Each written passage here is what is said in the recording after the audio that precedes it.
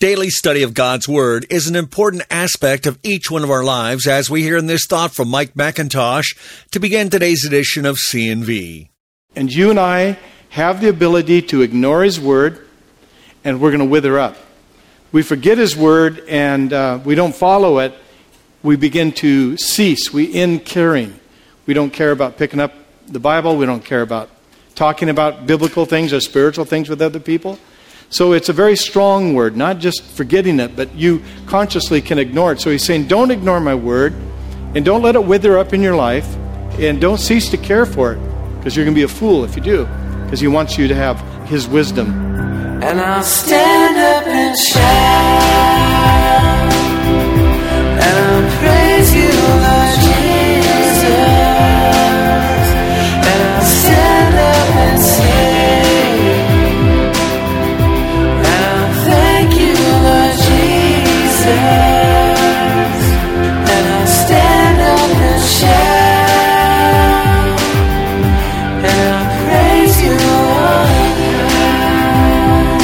Welcome to Chapter and Verse on this Monday, as we forge ahead in our studies of the book of Proverbs with our teacher, Mike MacIntosh. Our studies of this Old Testament book have brought to light many of the struggles we all face in life. It's so important to read God's Word every day and allow it to permeate every aspect of our lives to gain the wisdom we need in order to walk in the light of Christ and to be able to share that light so others can come to know Him and receive His gift of eternal life. Do Not Forget My Law is our message title as we continue our survey here on C&V. Now let's join Mike for today's message from Proverbs. Turn to Proverbs chapter 3, if you would, please. Proverbs 3. My son, do not forget my law, but let your heart keep my commands. For length of days and long life and peace they will add to you. Let not mercy and truth forsake you. Bind them around your neck. Write them on the tablet of your heart. And so find favor and high esteem in the sight of God and man. Trust in the Lord with all your heart, and lean not on your own understanding. In all your ways acknowledge Him, and He shall direct your paths. Do not be wise in your own eyes, and fear the Lord, and depart from evil. It will be health to your flesh and strength to your bones. Honor the Lord with your possessions, and with the first fruits of all of your increase. So, by honoring Him, your barns will be filled with plenty, and your vats will overflow with new wine. My son, do not despise the chastening of the Lord, nor detest His correction. For whom the Lord loves, He corrects, just as the Father the Son, in whom He delights. Happy is the man who finds wisdom, and the man who gains understanding. For her proceeds are better than the profits of silver, and her gain than fine gold.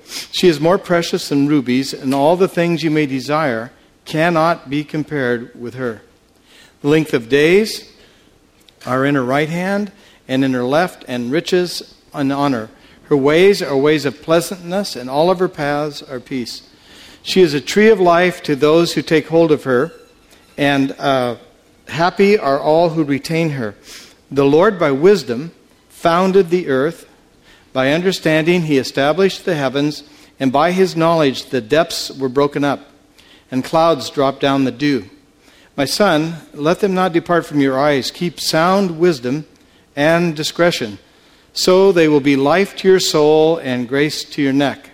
And then you will walk safely in your way, and your foot will not stumble. When you lie down, you will not be afraid. Yes, you're going to lie down, and your sleep will be sweet. Do not be afraid of sudden terror or trouble from the wicked when it comes. Don't let it bug you, for the Lord will be your confidence, and will keep your foot from being caught. Do not withhold good from those people to whom it is due, when it is in your power, the power of your hand to do so. Do not say to your neighbor, go and come back, and tomorrow I'll give it to you, when you have it with you.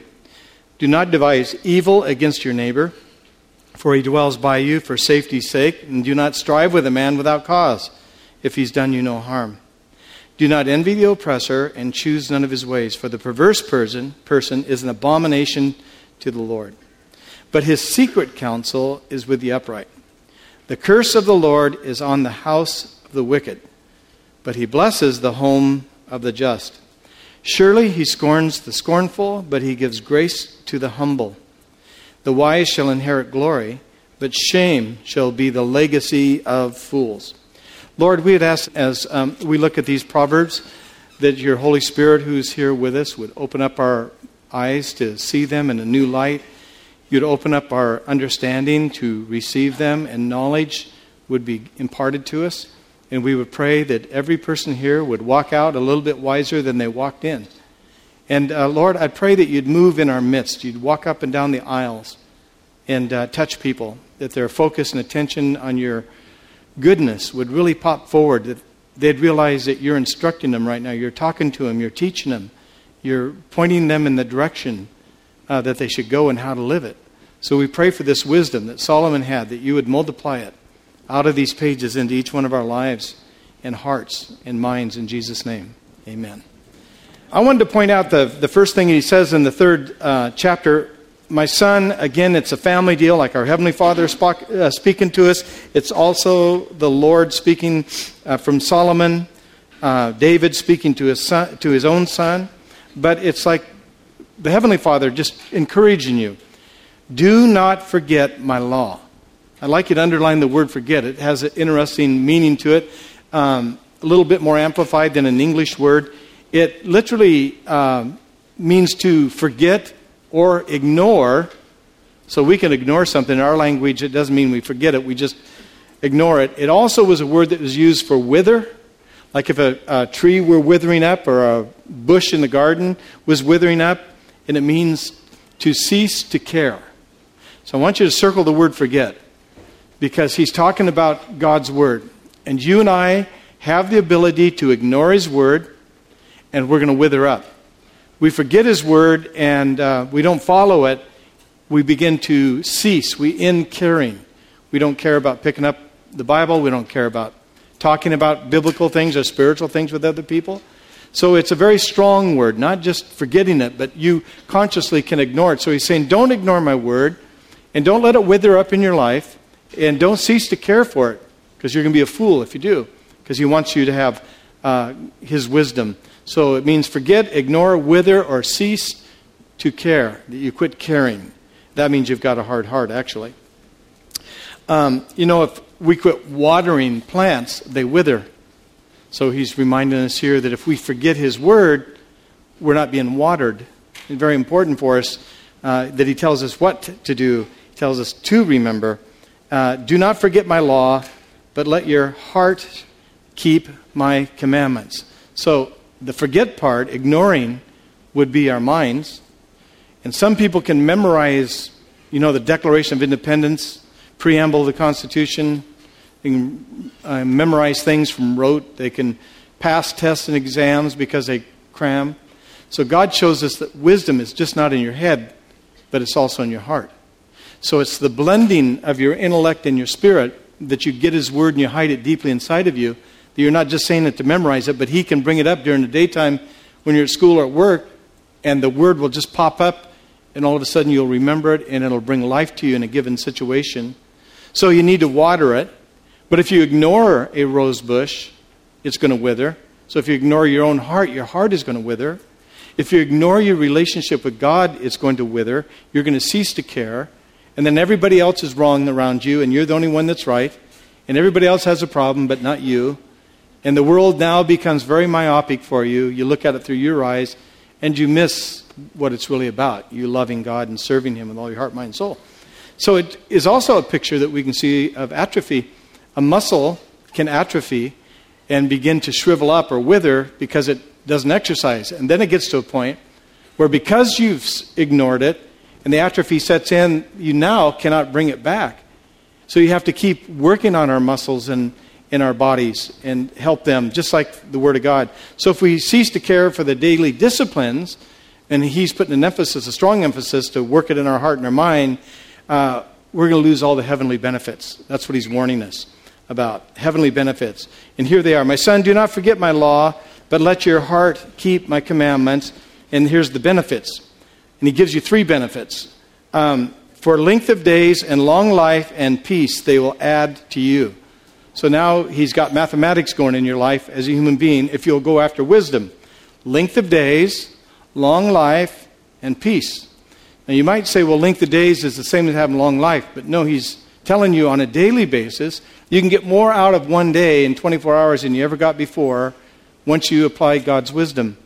Yes, you can have a long life, which is many days and many years, because wisdom is going to tell you to take care of your body and your health and your strength and keep your mind fluid and working. And then the third thing that you have is peace. So if you're a person that's prone to not have peace, find yourself more in God's scriptures. Wisdom says you're going to have peace. You're somebody that's prone to be a hypochondriac, or you're sick a lot, or you're worried about your health. You stay in God's word and hide it in your heart, your days are going to get fuller and richer with purpose, and your life will actually lengthen itself. So these are the attributes: length of days, long life, and peace. So in verse 2, these will be added to you. They will be added to you. Now there are 3 Psalms that we studied. The first one was Psalm 68, verse 19. And it says, "Blessed be the Lord, who daily loads us with benefits, even the God of our salvation." Did you realize that every day he loads you up with benefits? It's sort of like Christmas. You ever watch little kids at Christmas? They see that stack, and usually in a family you separate the presents. This is his, this is hers, this is his. And you spread them around, and the little kids just get around those packages and they want to dive in and start shredding them. Well, there's benefits. God loads us up daily with benefits. You may never have thought of that before. But he tells you that wisdom brings its benefits, 3 of them being length of days, long life, and peace. But Psalm 68 says he loads us daily with his benefits. Psalm 103 verse 2 we studied, "Bless the Lord, O my soul, and forget not all of his benefits." So maybe you've forgotten some of his benefits. But wisdom says if you continue in his word and you hide it in your heart, the benefits are always there. So when everybody's sitting around and they're grumbling over their Marie Callender's pie or whatever, and you hear nothing but negative and backbiting, then God's benefits flow to your heart, and you say, "Hey, did you guys think about this?" And you change the whole subject, and life starts flowing. See, everybody around you wants to pull you down, and you can pull yourself down sometimes. But when the benefits of the Lord come up, you can just sit and talk about the benefits. What are some of the benefits that the Lord has in your life? But if you forget them, let alone that he loads you up daily, then you're going to go downhill. Psalm 116, verse 12. "What shall I render unto the Lord for all his benefits towards me?" So what could you give to the Lord? But then he just gave you 3 Psalms that said, 1, God loads you up daily with benefits. Let's not ever forget his daily benefits. And what can we render or give to the Lord for his benefits? So you know 3 things about him is that he will lengthen your life, your days, give you a longer life, and bring you peace if you continue in his word. But what would you say the chief benefit of all of knowing the Lord would be? Salvation and eternal life. Yeah. So you go on and on. You say, he loads me. I never thought of that before. I just take it for granted. Like a little kid underneath a Christmas tree. It's Christmas and I'm a kid. And all the aunts and uncles and moms and dads buy all of us kids the presents. And we take it for granted. Every day he loads you up with them. But let's not forget that, he says in the next psalm. And then the next psalm he says, but what can we give him back? All he wants to do is fellowship with you. So you get in his word and you fellowship with him. So he gives you these 3 great benefits. And then I call the 3rd verse the bling of Scripture. He says, let not mercy for sizzle and truth forsake you. For sizzle. Let not mercy and truth forsake you. Bind them around your neck. There's the bling part. Like, gold chains. Write them on the tablet of your heart. So now you're doing something. You're doing a couple of things here. Mercy and truth. Don't get away from mercy. I was talking to a man a couple days ago. He's in his 80s. And there was a person that in his family that had really pained him, and he wanted some idea of what he should do. And my suggestion was to love him and help that person. And so he did. And the person that hurt him couldn't understand why he wasn't angry with him. Well, I said, what did you feel when you forgave this person? He said, well, I felt really good because, I'm getting closer to dying than I ever was in my life. And I said, yeah. And he said, and I realized I need a lot of mercy. When I get to heaven, I better have a lot of mercy, and I'm going to be there before this person more than likely. And if I don't show them mercy, I'm not going to get mercy. Blessed are the merciful, right? So mercy is something we forget about. We would rather condemn or belittle or be better than or put down someone instead of going the area of mercy. So the bling scripture, verse 3, is one says, let not mercy forsake you. So mercy is something you want to work on. That when the opportunity comes up, it's a lot of power. But the world says, do not exercise mercy. Exercise vengeance, anger, bitterness. But Jesus says, no, you're of another kingdom. Exercise mercy and let mercy be given back to you. Blessed are the merciful, for you shall receive mercy. And then the second thing was truth. Don't let truth forsake you. Now Jesus said, I am the way, the truth, and the life, and no man comes to the Father but by me.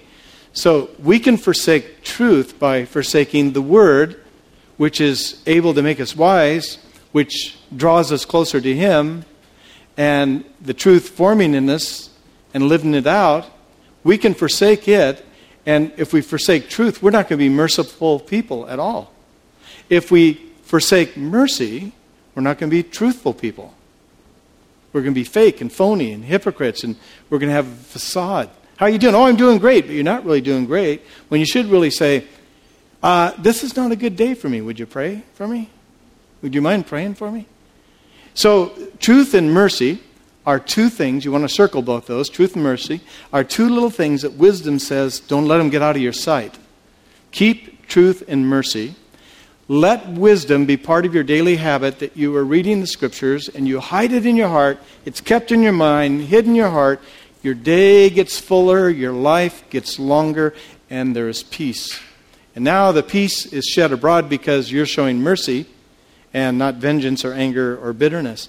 So you put it around your neck like a beautiful bling, like a bunch of gold chains or something. It's just right there. Mercy and truth are hanging there. And then when people think of you, they say, I know she'll show mercy to all those people for this. None of them deserve it. I just know her. It's just obvious. I know that if I talk to him, he'll give me truth. It's just obvious. It's like the bling.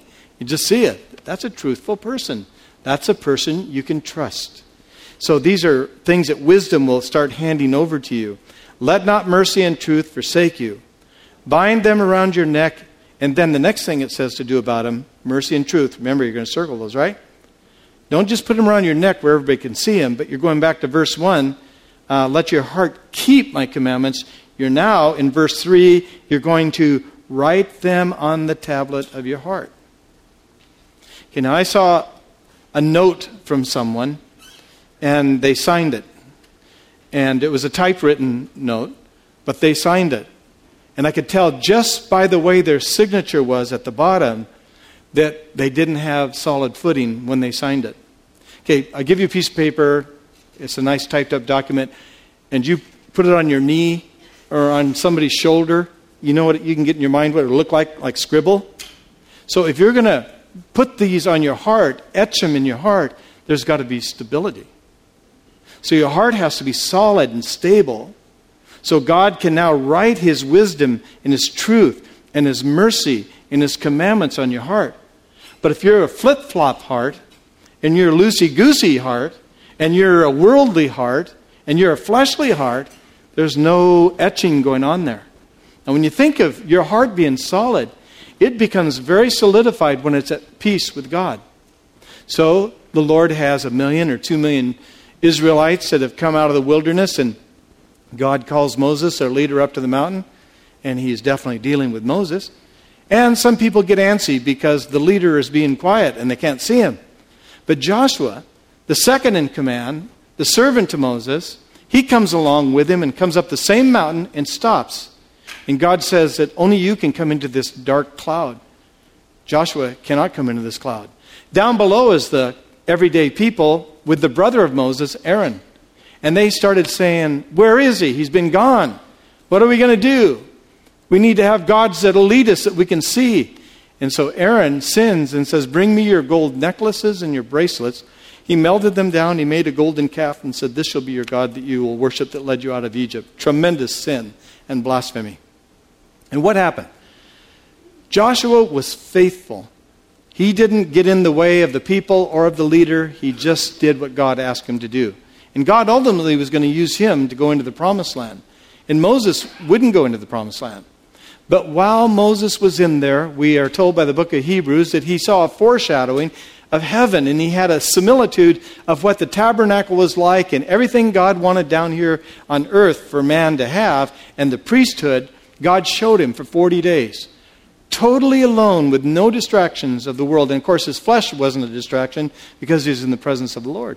Now this is the same Moses that when Jesus was on earth, that he went up the mountain with Peter, James, and John, and all of a sudden the Lord turned into his new glorious body, and the glory of God shone about him, and Moses and Elijah appeared. They recognized who they were. Now they were gone hundreds and hundreds of years earlier. How would they know who they were other than just by their presence? And then God spoke and said, "This is my son, whom I'm well pleased. Listen to him." Now here's Jesus right in the middle of Moses and Elijah, the law and the prophets. And God's glory is found in Christ, right in the middle. Jesus said, "I didn't come to destroy the law or the prophets, but rather to fulfill them." But the law and the prophets were actually fulfilled in the presence of Jesus. And so here are the disciples, and they're overwhelmed. And yet Moses is right there, and Peter's first thing after the glory goes away, and Jesus comes to him and says, "It's good that we're here. Let's build 3 tabernacles. Let's have a resort and a little getaway that we charge some tickets and bring some people to and say, we were here and this is where it happened." That's what we always do as humans, I think. Turn it into something fleshly when it's something spiritual. But remember, Moses had already been trained by the Lord those 40 days, even though the Bible tells us that when Michael the archangel was disputing over the body of Moses, he dared bring forth no railing accusations, but rather said, "The Lord rebuke you." So we know that when Moses died, he was 120 years old, and the Bible tells us that his eye was the eye of a 40-year-old. But 40, for some of you that are 18 or 22, think that's really old. But it's not. This is really old. But 40 is a kid, basically. And to be 80 years older than 40, his eye was bright and he was healthy, which means that he could have kept going on, but God said, "Your time's up, buddy." And God buried the body of Moses. That's what the scriptures say. So in Jude, when Michael the archangel is fighting with Satan, probably what is taking place is Satan wants to get that body, and he wants to embalm it and make a shrine out of it, and then make it available so people could come for centuries and bow down before the body of Moses, like Chairman Mao or Lenin. It would be a human being as if Moses did anything. He was just the vessel. And so God very wisely personally buried the body of Moses. And then when the devil tried to get it out in the open, he sent Michael down, and Michael is a very powerful angel, we know. He is called the Great Prince. In the book of Daniel, he came to help Gabriel when Iran was battling and the Prince of Persia was waging war. And Michael just said, "The Lord rebuke you." Otherwise, just calling on the name of the Lord is more powerful than anything Satan could do against any one of you in this room. Do you realize that? Just you get overwhelmed, you get beat up, you get beat down, you get beaten sideways, whatever it is. He picks you up by the ankle and throws you around his head and flips you against the wall a couple times and goes woo at you a couple times. And you just feel like you're nothing. The devil just works you over. All you got to do is, in the name of Jesus Christ, I rebuke it. That's it. It's over with. His name is the mightiest name ever. There's no other name under heaven as powerful as that name. And at the name of Jesus Christ, every knee will bow, every tongue will confess that Jesus Christ is Lord, to the glory of God. As we grow in our faith and relationship with God, it's important to realize that although the Lord wants us to be used for His glory and to share the gospel message, that our salvation is strictly based upon the free gift we received when we believed in the atoning work of the cross and the sacrifice Christ made by dying for our sins. Please make plans to join us Tuesday here on this station when we'll continue our studies of the book of Proverbs. If you'd like to review this message, you can do so online when it's convenient for you. Just log on to our website at MikeMacIntosh.com. That's MikeMacIntosh.com and click on the teaching link and then go to the sermon page for not only the complete teaching through Proverbs, but nearly the entire Bible from Pastor Mike. Again, log in at MikeMacIntosh.com. I want to remind you that Chapter and Verse is heard each weekday on this radio station thanks to the financial gifts we receive from you, our listening audience. If you've been ministered to through this outreach, please consider making a financial gift. And of course, we very much appreciate you taking a moment to pray for us here at C&V Radio. You can write to us at Chapter and Verse, Box 231150, San Diego, California 92193. That's Chapter and Verse, Post Office Box 231150, San Diego, California 92193. You can also give online securely at MikeMacIntosh.com. Be sure to come back next time for more from the Book of Proverbs with Mike MacIntosh. Chapter and Verse is presented by Horizon International Ministries. And I'll stand up and shout.